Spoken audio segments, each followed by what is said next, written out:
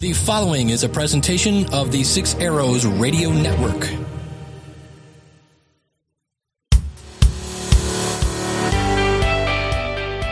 Welcome to the Modern Christian Men Podcast with your host, Cale Nelson.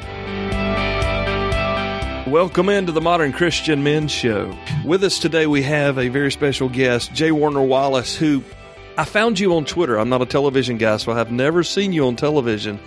But it's said that you are one of the most sought-after cold case detectives in the country. Is that a correct assumption here?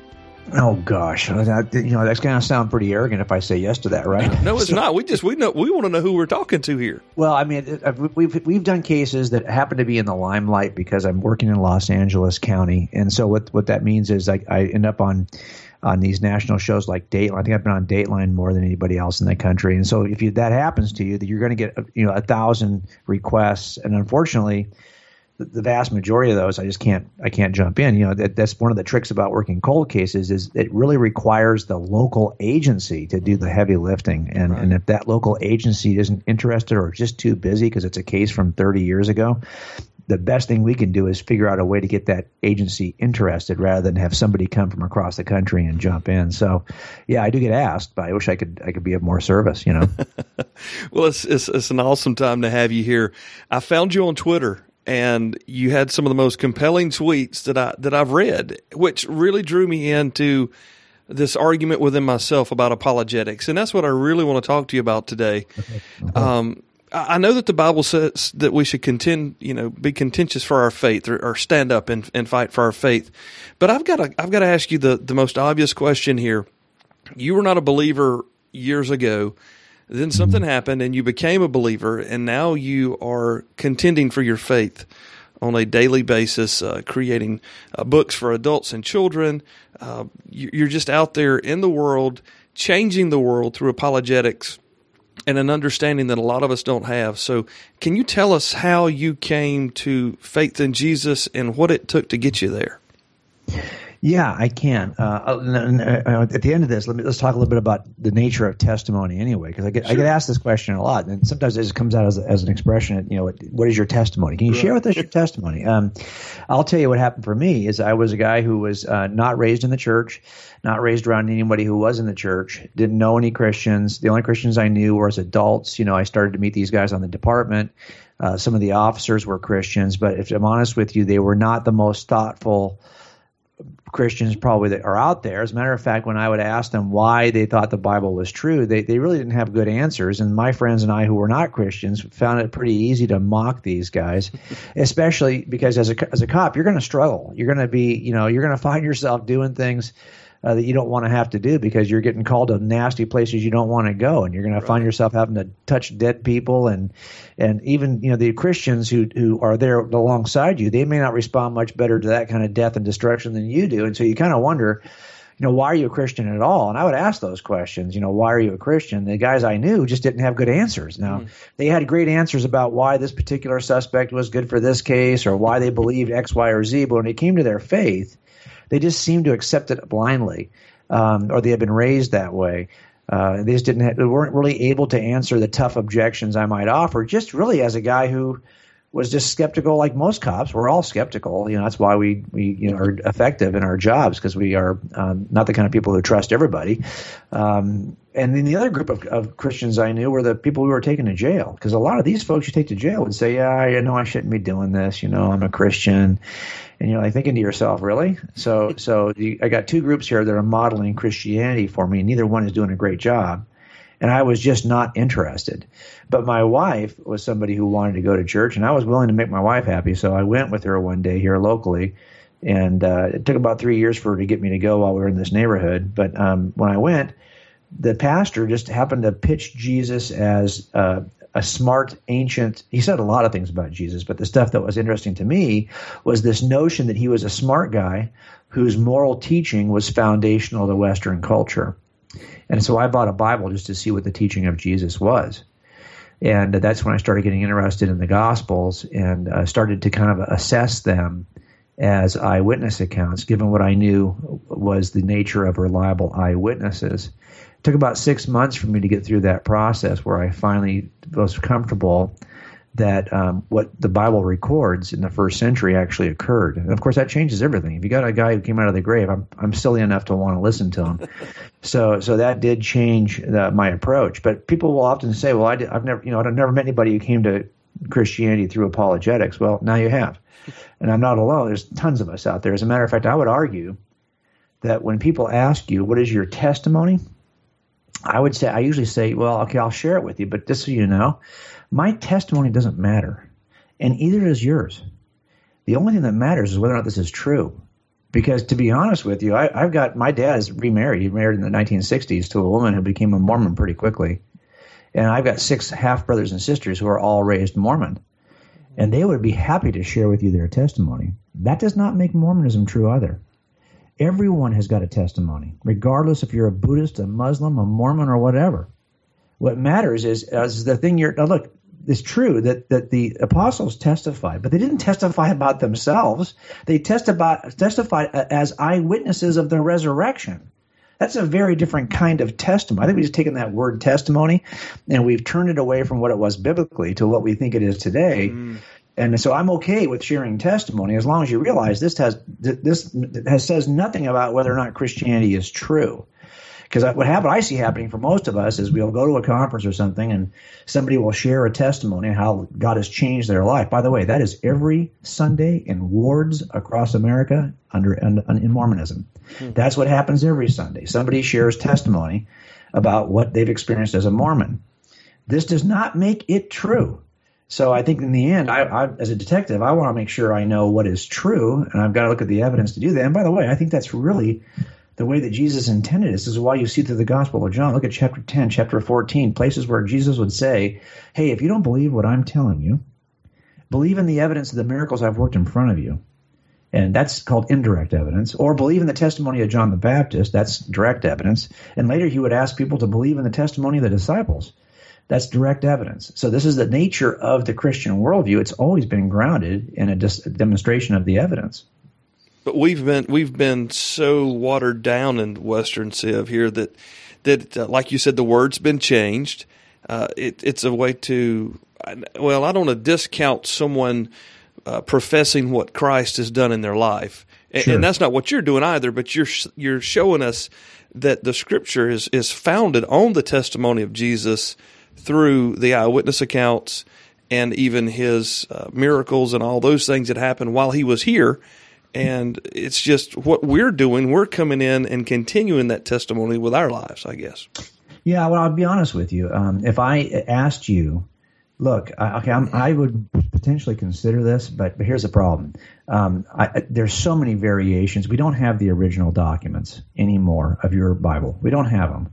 We don't have the original Gospel of Matthew, the original Gospel of John. As a matter of fact, we don't even have the first copy of the original. We don't have a copy of a copy of the copy of the first original. We don't have any of that. But sometimes we don't have a document on some of these Gospels for 300 years. And when we compare the most ancient documents we have, they don't match. I mean, there's thousands of variations between the most ancient documents. Please tell me how in the world you want me to believe any of this is true, given that you don't have the original documents, and the documents you do have are 300 years late and they don't match. Now, that is the objection of Bart Ehrman in one of his books. He's written several books on this issue. He's one of the best, one of the probably most renowned Bible scholars in North America. He's not a believer, but he trained underneath Bruce Metzger, who was a believer. And so my question is, that's what our young people are hearing. As a matter of fact, I suspect if you're going to take a Bible class in a university today, there's probably an 80% chance it's going to be using his text and not a Christian text. So the question becomes, if I need you to answer that objection just so I can hear the gospel, because right now those objections are filling up my mind and I cannot hear anything you're saying about the gospel. The question is, are we prepared to answer those kinds of questions, or are we simply going to do the easy thing, which is to talk about what God has done in my life? Because, by the way, everyone can do that from memory. Yeah. The problem is the other approach to Christianity requires a little bit of work, because you're going to have to know, is that claim by Bart Ehrman true? And if it is true, how do we overcome that claim? Why is it that his master, Bruce Metzger, was a firm believer, even though Bart is not? What's made the difference between these two men? Well, we have to be able to answer that question for our young people, if not for ourselves. But that kind of Christianity is far more thoughtful. And that's where I'm trying to do with the church, is trying to encourage the church. Folks, it's time to wake up, because every other worldview is educating themselves, have got university systems in place to do that educational process. Are we ready to step up? Because if we think that in the end all we have to do is share our story, this is what Mormons do very, very well. As a matter of fact, if you were to challenge Mormons on the evidence for Mormonism, the first thing they'll usually do is resort to their testimony, because they cannot make an evidential case for Mormonism. But it turns out, if you're a Christian listening to this, you could. And now the question becomes, are you able to? And that's where I think defines us as Christians. And that's a problem that I see even in my life, is in having listened to some of your podcast episodes and different shows that I've heard you on before, since finding you. I find myself asking myself those questions as I'm a homeschooling dad, and looking at my children. Could they answer those questions without saying, well, that's what mom and dad believe, or that's what we hear at church on Sunday? So we've got the cold case books that we'll be starting here in the next semester or so with the kids. But, you know, I really firmly believe that many people listening, many men listening to this program, are going to be scratching their head right now and saying, wow, if this guy came to me with some of those really tough questions, I don't know what I would say. And what do we do if we recognize that in ourselves? Jim, what are we supposed to do at this point? It's not too late to learn, guys. I'm not saying this is, we're throwing the towel in, but we do need to be able to make a case for what we believe. Well, look at it this way: if you were in your 40s and you're working hard at work, and this was me. I was so stressed working in my 40s during some of these cases that were the most difficult cases I was probably ever going to work as a detective. And they were all high-profile cases that Dateline was already with us. So as I'm working the case, Dateline's already embedded in the case. So I felt like, man, every little move we make that's going to make a mistake is national, right? And so I was stressed, and I found myself in the hospital twice just having EKGs, just over stress-related heart problems, right? But if I had a heart attack, I guarantee, let's say, for example, I had gained a bunch of weight, now I have a heart attack, and the doctor says, well, it's your choice, dude. Look, you've been living your life the way you've been living it, but now if you continue to live it this way, you won't be here very long. I guarantee you we would suddenly reprioritize, and we would change and transform the way we think about our workload, the way we think about our diet, and the way we even think about our exercise. And I've seen this happen over and over again, where when the rubber meets the road and people get to that point of crisis, they make serious lifestyle changes. Well, I think we're at a place right now in the church, if you've been watching what's happening to young people, and if you're shaking your fist at the cultural things that are happening and you're thinking to yourself, how did we get here?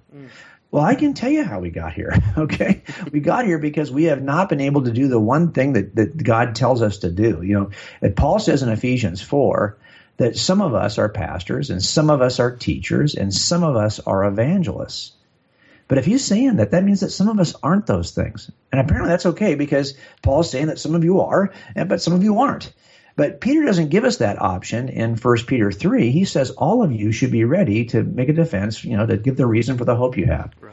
And those kinds of commands about defending the faith are never positioned as, some of you should do this. They're always all of you should do this. So we think, we should be evangelists. We should be sharing our faith. We see that as a mandate. We see that as a burden, a good burden, the Great Commission burden. But in reality, that's not near the kind of burden we have in terms of being able to make the case, because some of us are not evangelists, according to Paul. So I think that, we really need to find our way here and make a decision to step up. And yes, it does mean if you're thinking, well, gosh, I haven't been doing that, and I'm not even sure how to begin. Well, look, if you were, 60 pounds overweight and had your first heart attack, you'd say, well, I haven't been eating right. I don't even know where to begin. But trust me, you would figure that out. You would get online and you would figure out what kind of diet. You'd talk to your doctor. You'd be on an exercise program. You'd be on a diet program. People live another 25 years because they changed their lifestyle. Right. Well, it's time for us to change our lifestyle as Christians. And that's quite challenging when it's so So we're so used to this. Let's take me, for instance. I did grow up in a Christian home, trace my Christian roots back for years and years and years.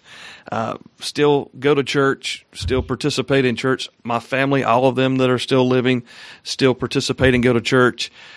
It's a Southern thing. I know that's probably got something to do with it as well. But there's still a lot that I can learn, a lot that I can study. And I think that just for me personally, as I've learned more about Jewish history and the time that Christ was alive and where he came from and how he was presented, the world was presented to him at that time, it makes the Gospels, in a sense, make more sense. And even looking at other things regarding the creation, 6 days and whatnot, young earth, all these different things, it really makes you begin to think. And it really has made me question, for all these years that I was just scooting by, it changed my desire to know and to learn more. Now, I can't say that I could go out and, I really don't have the personality to be someone that just argues with someone the points of the finer points of Christianity, but I have been educating myself. But I know men who want to learn and to be able to take more knowledge in, but where do they even begin finding those things? Is it just Google.com, or do you have some resources that you could, point folks to kind of get them, like that diet? Oh, try this diet, try this book, try this resource kind of thing. Right. Well, look, you said something really important. A lot of us don't have. I may be passionate about this, and I'm talking about this with you, but I'm not the kind of person who wants to argue with people either. And you'll see if you watch my social media, and if you watch my website, you'll see that I don't engage in that. This is about us being ready to answer, to give a reason for those who question you. Mm-hmm. I'm not going to go out there and beat people with a stick, but I want to be ready in relationships I do have, which are always grounded in some form of loving that person you're in relationship with. Those people are going to ask you, my dad's not a believer. I mean, there's family members I have that are not believers. So we are in a business of just being able to answer those questions. And the second part of that verse tells you how to answer those questions. In 1 Peter 3:16 talks about how we're to answer them in a kind of gracious heart that the Savior has for the church. And if you think about that changes things. Now, it just means, am I prepared in conversations to be able to help people pull down those barriers? I'm not here to win an argument, okay? I don't even want to be involved in an argument, but I am here to help people take the roadblocks that they've erected for themselves, between themselves and the gospel, and to help them pull those down. Now, where do you go to do that? Well, a lot of it comes down to, first of all, make a commitment to reprioritizing. So I always use this analogy. I listen to podcasts. I listen to a lot of podcasts. Mm-hmm. And if you look at my podcasts on my phone, you'll see that they're probably the most are not theology or apologetics. Probably the largest number, I hate to say it, are sports. Okay. So I'm constantly listening to everyone in the sports world, especially today. We're recording this on a Monday. So this is the day after NFL, and there's Monday Night Football tonight. I mean, I am absorbed in the football season right now. And I waste a lot of mental energy on sports. And trust me, once the preseason's done for NBA, I'm going to be even worse. So the problem I have here is that I gotta make sure. Now when I'm watching a game with my wife, and she says, "Don't teach me something about these two teams." Oh my gosh, I can get into the weeds on every single player, probably the history of the coaches. I mean, I can. And at some point, she stops me and she says, "Man, how do you know this much about these two random teams we just happen to be watching right now?" Right. And I have to stop myself and go, "Wow, yeah, why do I know this much about this? I mean, why this is so fleeting. Yeah. Why have I wasted my mental energy on this?" Okay, something similar happens. We got to first make a priority to shift, and what that means is that it's a matter of what are you spending your free time on, and when you're reading, you're consuming information. And what are you consuming? And when you open up your websites and you open up your internet, what are the websites you go and you frequent and you visit, right? We've tried diligently at a website that I host called coldcasechristianity.com. That we just try 5 days a week to present new information that'll take you a little bit further. But I'm not the only person doing that. There's a ton. If you just Google Christian apologetics, you'll find all kinds of websites. And all of us have RSS feeds and ways to stay on top of the information. Look, I don't have to do anything to have the latest podcast on sports. And these are daily shows that are delivered to my phone automatically. Once I set it up, I could be in a complete sports bubble if I wanted to. Yeah. Well, the same thing is true for those of us who are interested in making a case for what we believe. There's enough podcasts out there that you can search for you can keep yourself in apologetics bubble if you want it. And I don't suggest you do that. I try to have my foot in the culture and my foot also in the case for Christianity, about equally. But my point is, most of us have already done this organic discipleship in some area of culture already. A lot of us are just discipling ourselves as the next, I don't know what, the next sports broadcaster. That's what I could probably do a sports show. My point, though, is you've already decided with those areas where you're going to disciple yourself, and you're using the media already to do it. All I'm suggesting is go out now and flip the switch on those and get some balance in those, and find those people who are out there who are making the case for Christianity, who are throwing the ball in a way that you can catch it.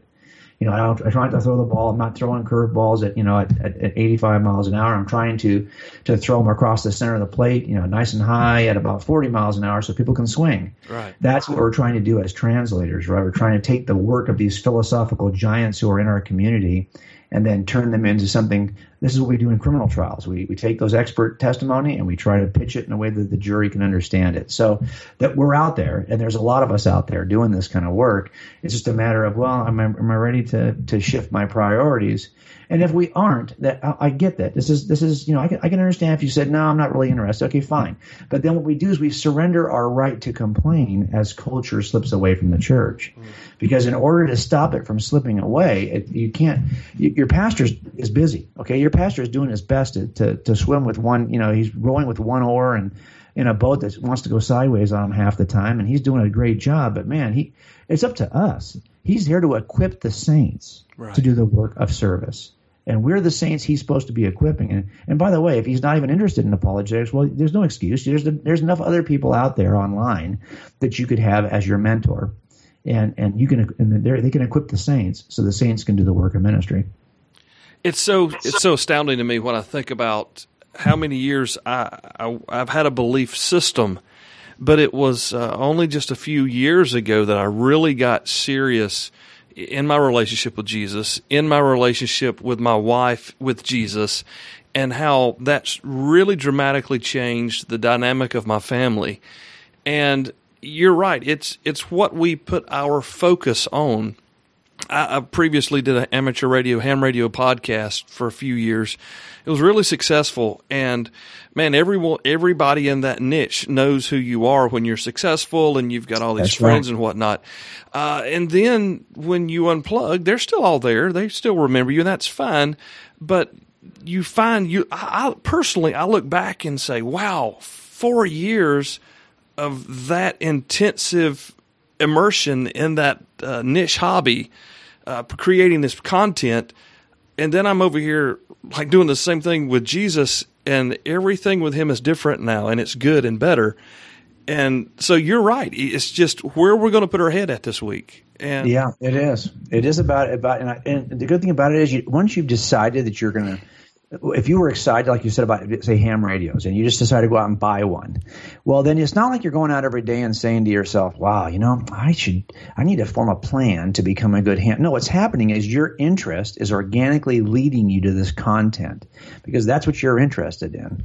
Right. And so if you find yourself right now kind of struggling and asking and wondering, you're maybe not passionate about those. You're thinking, well, how do I even start this project? Well, a lot of it is we just have to reignite our passion, and then you'll see organically you're going to seek out this content anyway, the same way you would if you bought your first ham radio and suddenly you want to know how to be the best ham radio operator you can be. Well, you're organically going to go out, and it's not like I have to set up a schedule for you or remind you every day, hey, you should be studying how to be a ham radio operator. No, your interest is driving this now. Right. And so what I would suggest, it's a matter of us checking our interests But if you don't think you're studying enough, it's maybe because you're not interested enough. I hate to say that, but it's the truth of it, right? So it's a matter of us trying to reignite our passion. When you look at the Gospels and you compare just what we're talking about here, reigniting our interest in Christ or the apostle teachings there, where is your favorite place to go when you start digging in? Well, it's going to depend on what it is. So most of the time I'm digging in because I've got a question that's nagging at me. Okay. So it's an objection usually, or it's something that I'm just interested in because it's nagging at me, and I got to go solve this problem. I got to go eventually address this issue, So then I start studying. So it's going to depend on what it is that is the issue. If it's a biblical manuscript issue, well, then I'm going to have to go to those websites I know that I can trust that will show me what the original manuscript said, and a lot of these are bookmarked. I've also, in the books that I've written, I've always tried to put these in the appendix so people who read, and these are available. You could even Google this. But again, we're in an information age right now. Mm-hmm. So what that means is, when you see this with Gen Z especially, the Gen Z has access to more information than they've ever had before, but they also trust it less than they ever did before because everything looks legitimate online, and you just can't figure out who's telling you the truth.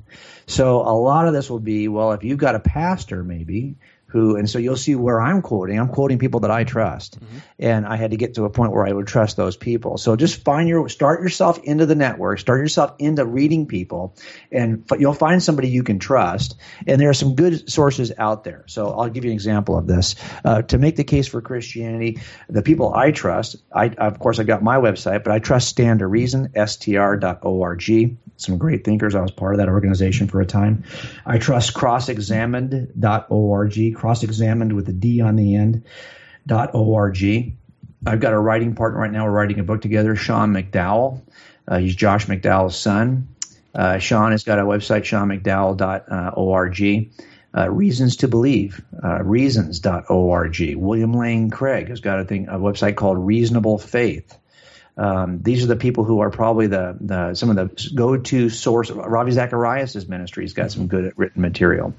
But I think at the end, there's these levels, right? You can get a 3-minute video that can kind of take you so far. You can get a 1,000-word blog, it can take you a little further. You can get the book, it take you as far as you want to go. So there are levels or entry levels for all of us, and that's why we try to do videos, blogs, podcasts, and books, because we know that there's a level of commitment that maybe you just want to start by watching a few videos. I get that. Then go on our website and start watching videos. Go on one of these websites I just mentioned and start watching the videos. It's a good entry point, right? And then you kind of build from there. But here's the whole point. I don't even have to tell you that, because if you're interested, you wouldn't be asking me. You'd be Googling it already. You'd already kind of find your way in organically. And sometimes this happens because your kids are that first point of crisis. I see it a lot. I used to always say, if you want to get apologetics in the church, simply energize the moms of junior hires, because those moms know that their kids are already starting to go sideways. They already know that their kids are not as interested as they used to be. And they've got questions. And they've probably been asking some questions that mom and dad can't even answer. And it's at that age that people start thinking, well, maybe I should have a better, or they'll say, well, have you asked your youth leader? And then they don't get back around to it to see if the youth leader even gave an answer. I think that's part of the problem. And if you survey young people who leave the faith, and they are in huge numbers, and that number is growing every year, you'll see that they will tell you that they had unanswered intellectual objections or questions. And when they asked those questions of their youth pastor, they didn't get the kind of answer that they felt was satisfying intellectually. And they would get answers from school, and that's what school's designed to do. Mm-hmm. But they didn't feel like they were getting those answers from their parents or from their leadership. And this is a very common complaint of. Now, look, I think a lot of this is just volitional. They don't want it to be true because they want to chase their passions. But I'm looking, if nothing else, to remove all their excuses.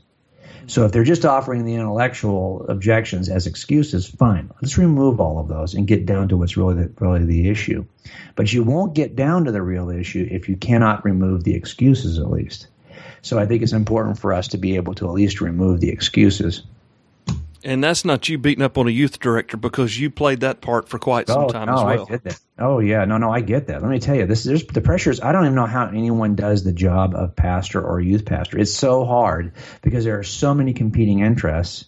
and it's a big job. And because, to be honest, as a youth pastor, you're sometimes asked to fill in the gaps and do things your parents should be doing, but they're not. So they kind of roll it downhill to the youth pastor. Right. If your kids have a question about God, to be honest, we need to be the best Christian apologists that our kids know. And so you can't get a book from Jim Wallace, J. Warner Wallace, and give it to your kids. You need to get that book or get some resource so that you know what the answer is. If God is the first cause of everything, and if we've got good reason to believe that the universe is caused, that it has a beginning, and that because it has a beginning, it would require a cause. And if you're suggesting the cause is God, then tell me who caused God. If God created everything, who created God? This is a really common. Why, Mom, should I believe the Bible is telling me anything true? That's a very simple. I hear that expressed that way all the time. Mom, tell me why you think the Bible is true. Now, if that's a question your kids are asking you, I want you to consider your answer, and I want you to also measure your answer against what you think that Mormon moms and dads are saying to their kids when they're asked, "Why do you think the Book of Mormon is true?" Because if you think your answer, in essence, sounds like theirs, that's not a good answer, right? Right. If it's a matter of saying, well, we just know that it's God's word, and God has breathed this, and that men have, well, that's what the Mormons say. So how do we distinguish between Mormonism and Christianity? Well, we got to do better than that. How do we know it hasn't been changed over time? How do we know it's even written early enough to have been written by people who even knew Jesus? I mean, if this is written in the 2nd or 3rd century, why would it think any of it is true? I mean, these are simple questions that kids ask me all the time. Right. And I think we have to be ready to offer those answers. And I know at first it can feel and sound overwhelming, right? Because you're thinking, well, I don't even know how I would answer my questions myself. Okay, I get it. But if I asked you, tell me why you think that Flacco should be the quarterback of the Baltimore Ravens, and maybe you're living in Baltimore and you got a reason why you think he should be. Well, why shouldn't Lamar be the quarterback? Right. And why do you think he's playing so well this year? And do you think he can play this well next year? I mean, we could talk at length about any number of things in other areas. But then we get to this area and we're like, I'm not sure what to say on that. Well, okay, now you know, by the way, if you want to know what you love, tell me what you're spending your time on. And tell me what you're spending your money on. And I will tell you what you love. So in the end, this is kind of a 1 John principle, right? Mm-hmm. Is that if we say we love him, that we should be willing to spend time studying him. Preeminent. Right? Yeah, it should be preeminent in everything we do. That's right. Doesn't mean we have to exclude other things, because trust me, I'm going to be looking at those other things too. Mm-hmm. But I ought to be able to at least answer these kinds of questions for my kids. I suspect a lot of us would be able to tell our kids why we think we vote a certain way, but we couldn't answer those questions about Scripture. And I think we have to go back to be able to answer. It should be preeminent. If you only have 10 answers you can give your kids about anything, they ought to be the answers that are about metaphysical things like God's existence and Christianity, rather than things that are like 8 steps downfield, like politics or like sports, which is another 20 levels downfield, right? These are really important things. So we are usually good at answering these things that are like 20 steps away from the core issues, but we're terrible at answering questions about the core issues. Because it's hard. It's harder to study the core than it is just to feed off pop culture or whatever. Think about better. Foundations and foundational issues. If you're standing on the ground, you hardly ever think about it. It's always there. You never have to make a case for the dirt. The dirt's always there under your feet. And these are core metaphysical issues that we take for granted, and we just assume they're true.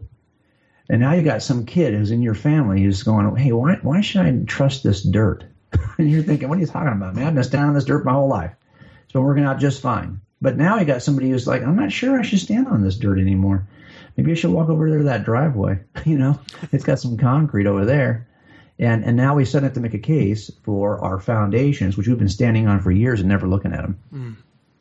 Wow, that's powerful right there. How many of us are sitting in the church living that same thing right now, waiting for Pastor John to give us our hours worth of living so we can go forth this week and not look at porn or something on our phone, not make us feel bad. And I know that your passion, one of your passions, being a father, having been a youth pastor, is our youth, because they're not getting it at church, they're not getting it at home, but they're getting plenty of the other stuff in the institutions of school and the college and universities following regular, up to high school. What are some of the ways that we can really gird ourselves as parents and adults to help answer those questions? I know that you've already said it. I want to hear you say it again. I know it's what we're focusing on, Jim, but we've got so many distractions. Do we just have to get up in the morning and not look at our phone first and sit down with Jesus and talk to him for a little while and dig into the Bible? Do you have some advice for those of us who are out here just happy to get up tomorrow morning? Yeah, one of the first things I do when I get up in the morning is look at my phone. And I'm looking at my phone, though, because I follow about 750 blogs of people who are writing about the evidence for God's existence and for Christianity. And I'm scanning through those to decide what I'm going to send out to my Twitter feed for those of us who, I want to curate a content. Mm-hmm. And so my Twitter feed has got the top 12 articles each day that make a case for why Christianity is true. And I'm interested in those kinds of things, and I've got relationships now with all these bloggers because I'm constantly advancing their work. And so for me, it's about, I think the technology, we can make it, I want to work with it. I want to actually master the technology. Like you and I, we're digital immigrants, but Gen Z, these are all digital natives. Yeah. These are people who never knew a time when there wasn't digital technology delivering content. And so that content, we have to master it. And so I would say as parents, it's just about what are you reading? This comes down to what are you reading? And so, yes, is prayer important? Of course. And so I think that the disciplines are important. And so my wife and I try our best to be disciplined about our Bible reading, about our time of prayer. But we also, as recreationally, I'm reading about the case for Christianity or I'm writing about the case for Christianity. And so it's a matter of now to say, look at your podcast, go to your phone and ask yourself, of all those apps you have, and all of us who are doing this work as apologists, we also have apps for your phone. And ask yourself, is the first open a CNN app or the Fox News app? Is the first open, what are you opening? What's the first, your go-to thing? Right. What is it that's bookmarked on Safari on your phone? What is it you're scanning? Now you got to ask yourself, okay, do I have any balance here? Ought I be scanning some other things as well? And now you go back and you look for those sources that are available to you on your phone, and that's now going to become the first thing I open. There's places I serve at Colson Center. Okay, mm-hmm. They call the Chuck Colson Center for Christian Worldview. And it's a worldview center. I'm a senior fellow there. And that's a great place to go at Colson Center, just to every day have somebody help you see the world through a Christian lens so that everything that's happening politically, everything that's happening culturally, you're able to see it through a Christian lens. And these are the kinds of organizations where I want to serve that would help me to remember. And by the way, I also I subscribe to all those emails from all those organizations. Every one of these organizations has got a way to subscribe for email. So now my inbox isn't just filled with silly stuff. It's also filled with the important stuff. These are ways as parents that I can remind myself, right, mm-hmm. that, hey, there's more to read. There's something else out there. First of all, clear your apps. And make sure your apps are the things you want your life to be, not the things you've just kind of fallen into. Number two, make sure your inbox has the stuff coming in that you really want. I mean, most of the stuff is advertising, but some of us are sending content every day that will help you become a better case maker. Well, okay, you have to so controlling your inbox and controlling the home screen of your phone are two really practical ways to turn a corner on this issue, right? Mm-hmm. And so that's why I think it's so important for us to. It's if you know. I just saw yesterday that the Apple OIS for the operating system for the OS for the iPhone actually sends you, I guess every month, what your screen time was for the last month. I thought, wow, that's telling me how much time I'm spending looking at the screen of this phone. That's helpful, right? So now the question is, if it's telling you you're spending a few hours a month looking at your phone, what percentage of that stuff is actually helping you make the case for Christianity? Because you're looking at something. Yeah. It's going to be in your inbox or it's going to be on your home screen. So just change your home screen and change your inbox, and you'll see how things will start to change in your life. I think the easy way, let me say it this way. I think Jesus told us that when he reminded us to be in the business of renewing our minds every day. Yes. We don't spend enough time renewing our minds. We, like you said, we're looking at the wrong things. We're spending our time in the wrong places. And that's why when our 16-year-old nephew, who is, taking college level courses in high school, comes in with this really tough, hard, why do you believe God created the earth in 6 days or whatever, we can't answer that like he wants it to be answered because we're worried about what somebody had for breakfast or right. Lamar or whoever's throwing the ball up there in Baltimore or is Matt Ryan's foot broken or not? Who knows?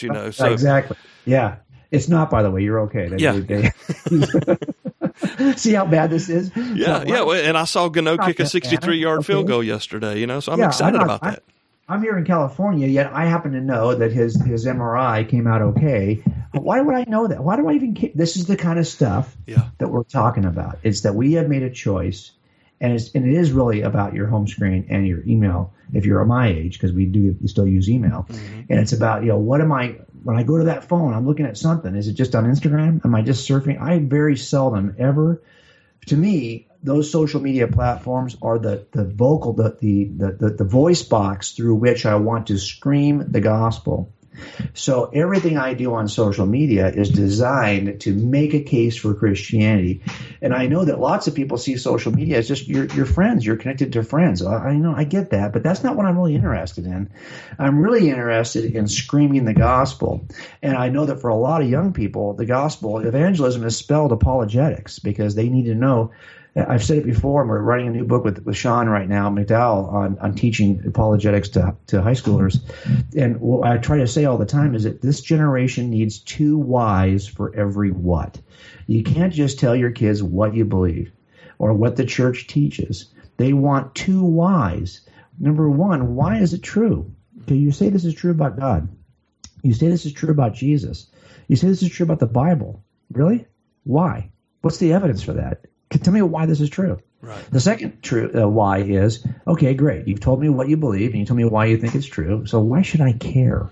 And if we don't help our kids see why it's true and why they should care, how it applies to them, then good luck. Because the other side of the equation is telling them they're making a case for their secular worldview, and they make it evidentially, and they say that those Christians have no evidence. They're all just blind faith people. And they say you don't want to be part of a delusion. If you believe false things, your life ends up derailed. They're giving our kids the 2 whys for every what, and we're not doing that.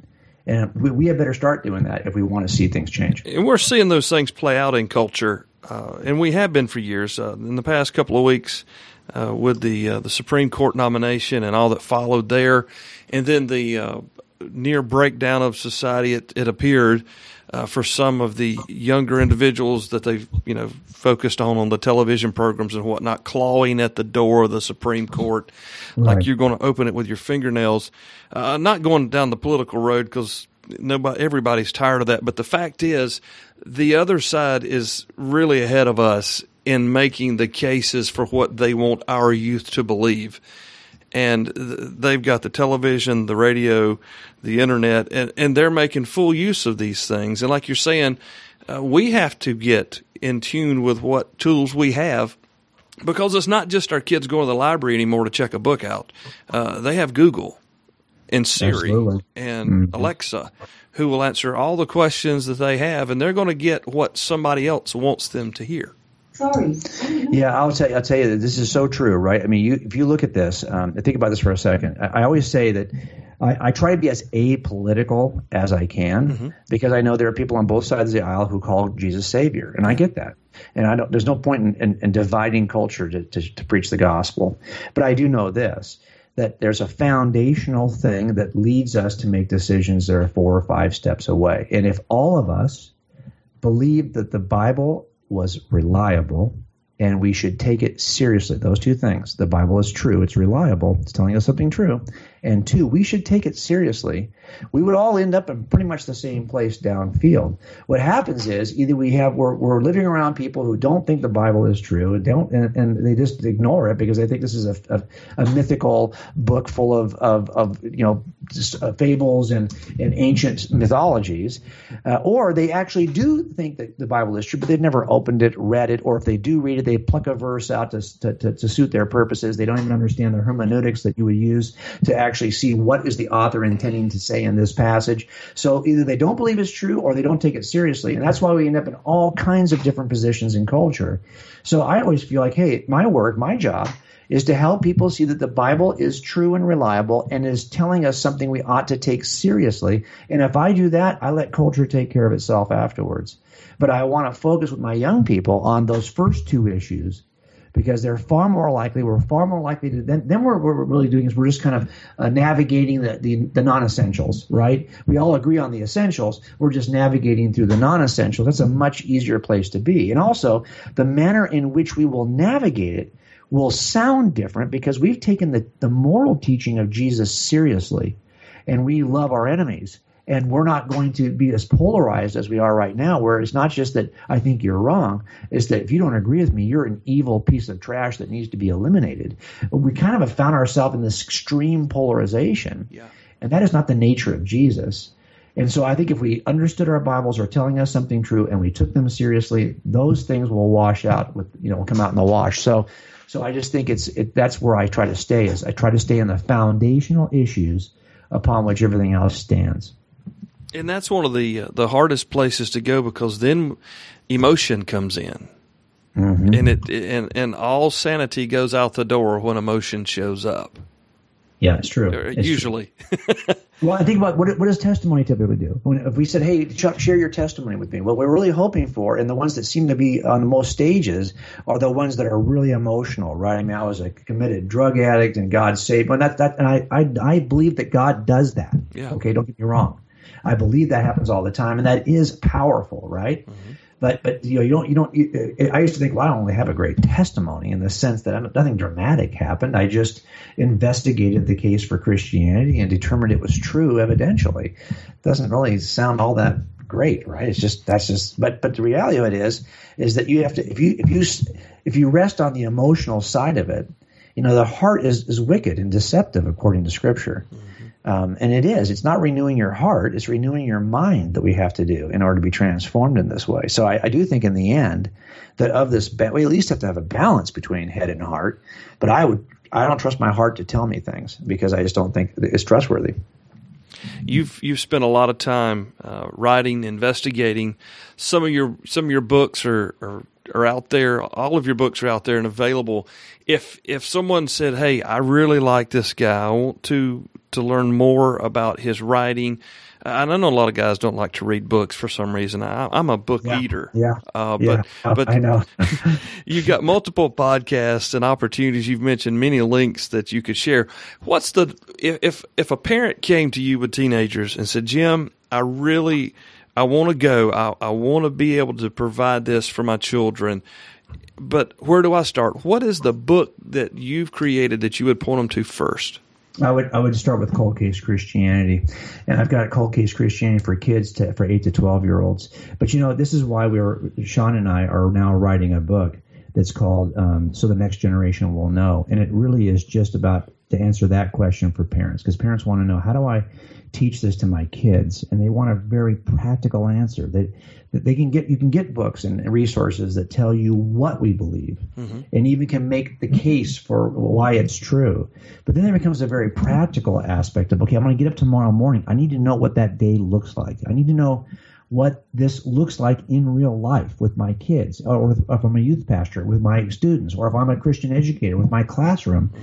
And so we knew we needed a resource out there. And I think my heart is broken I get that. We get that question so much.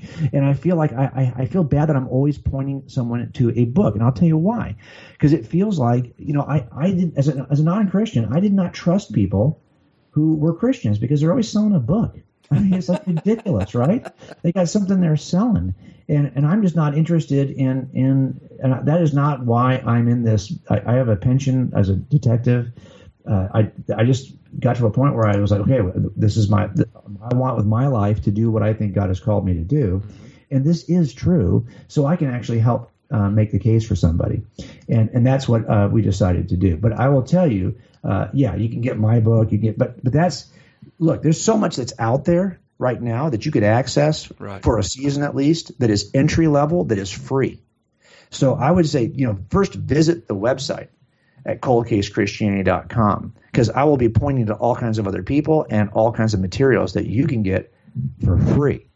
And that's where you start. Now, at some point, if you're a Dallas Cowboy fan, well, you're going to end up buying some biography of the Dallas, or some, nonfiction book related to the Dallas Cowboys. But for a lot of years, you're just reading your apps and just reading the front page of the newspapers to learn about the Dallas Cowboys. Mm-hmm. And then at some point, you're like, well, I want to be a little more of an expert. I don't know why you would want to be, but let's say you wanted to be. Well, this is what happens here. We've got enough here, I think, for people to engage for free. But then at some point, you're going to, if you want to go deep dive, and by the way, why wouldn't you want to deep dive? Mm-hmm. If you're going to deep dive on one area, it should be this one. Yeah. So this is one thing that I remember when I first became a Christian and I was reading C.S. Lewis. He said something that was so powerful. He said, if Christianity is not true, it's of no importance. But if it is true, it's of critical importance. The one thing it cannot be is moderately important. Either it's not important at all, or it's the most important thing you're ever going to know. Now, we got to make a decision. I know a lot of Christians who treat it like it's moderately important. Yeah. It can't be that. I mean, it's either one or the other. And so I think it's time for us to make a decision about whether we think this is just moderately important or not. And that's a heck of a challenge for us men out here who are, busy, and we got every excuse in the book to. That's right. Mm-hmm. But it has to come down to the legacy and tomorrow. We have to prepare for those things today.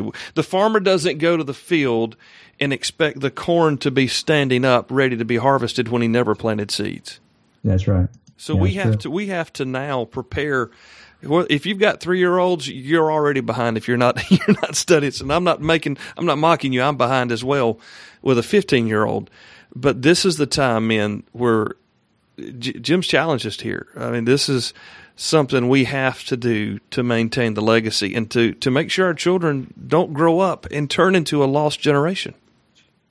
Yeah, this is so true, and this is why I think when we personalize it and we look at our own kids that are in your own family. I mean, if you don't love the church and young people in the church, okay, look, we all have distractions and seasons in life, but if you're raising kids, I bet you love your own kids. Oh yeah, and I bet you're going to spend some serious money to send those kids and get them educated to college, and there's a lot of stuff you're hoping for. You imagine in your head a certain outcome with your own kids. Well, what if I told you if you want that outcome, you're going to take this more seriously, or you might raise kids who don't even share your worldview. Wow. And I think that would motivate me to act. Yeah. So that's what I'm hoping to do with everybody else. Jim, we appreciate you being here with us. Give us your website one more time, if you will.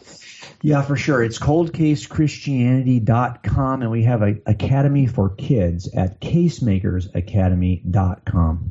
Cool. And you do have a podcast. It's quite intriguing, and it's so cool to listen. It's very challenging for me to listen to your program and not get something out of it. It feels like every time I listen, I've learned something new, and my faith has gotten stronger because of it. I really appreciate you being here with us as well today. Oh, hey, thanks, brother. I'll tell you what, I'll probably put your podcast as one of my podcasts. I think this is an important message that I don't typically talk about, but you're reaching an audience right now. I just want to encourage you. You're reaching an audience that I think is vital. It's been statistically demonstrated in the past that if you target women, you don't often get their husbands. But if you target men, you get the whole family. Yeah. And that is something that we as men have that's sobering.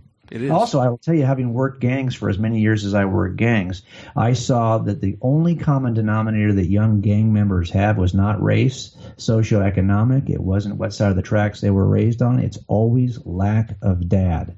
Wow. And lack of dad looks different for each group. I had some Korean gangsters where dads were like, they were home, but they were working like 80 hours a week in a business that they brought over from the old world, and they hadn't even learned to speak English yet, and their kids had no dad in their life, really. I've worked kids who never knew dad, or dads were locked up, or dads were just drunks who never got involved with their kids' lives.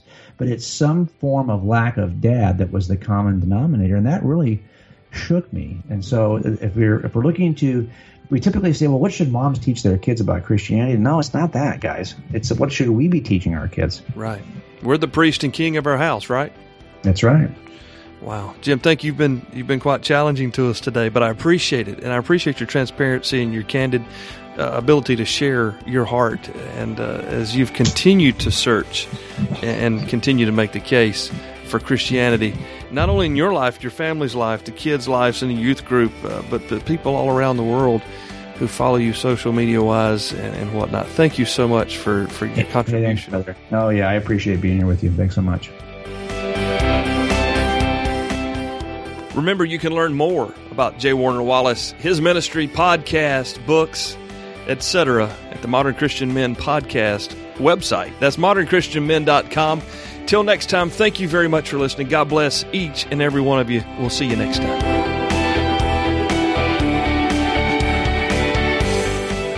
Thank you for listening to the Modern Christian Men podcast. You can find us online at modernchristianmen.com.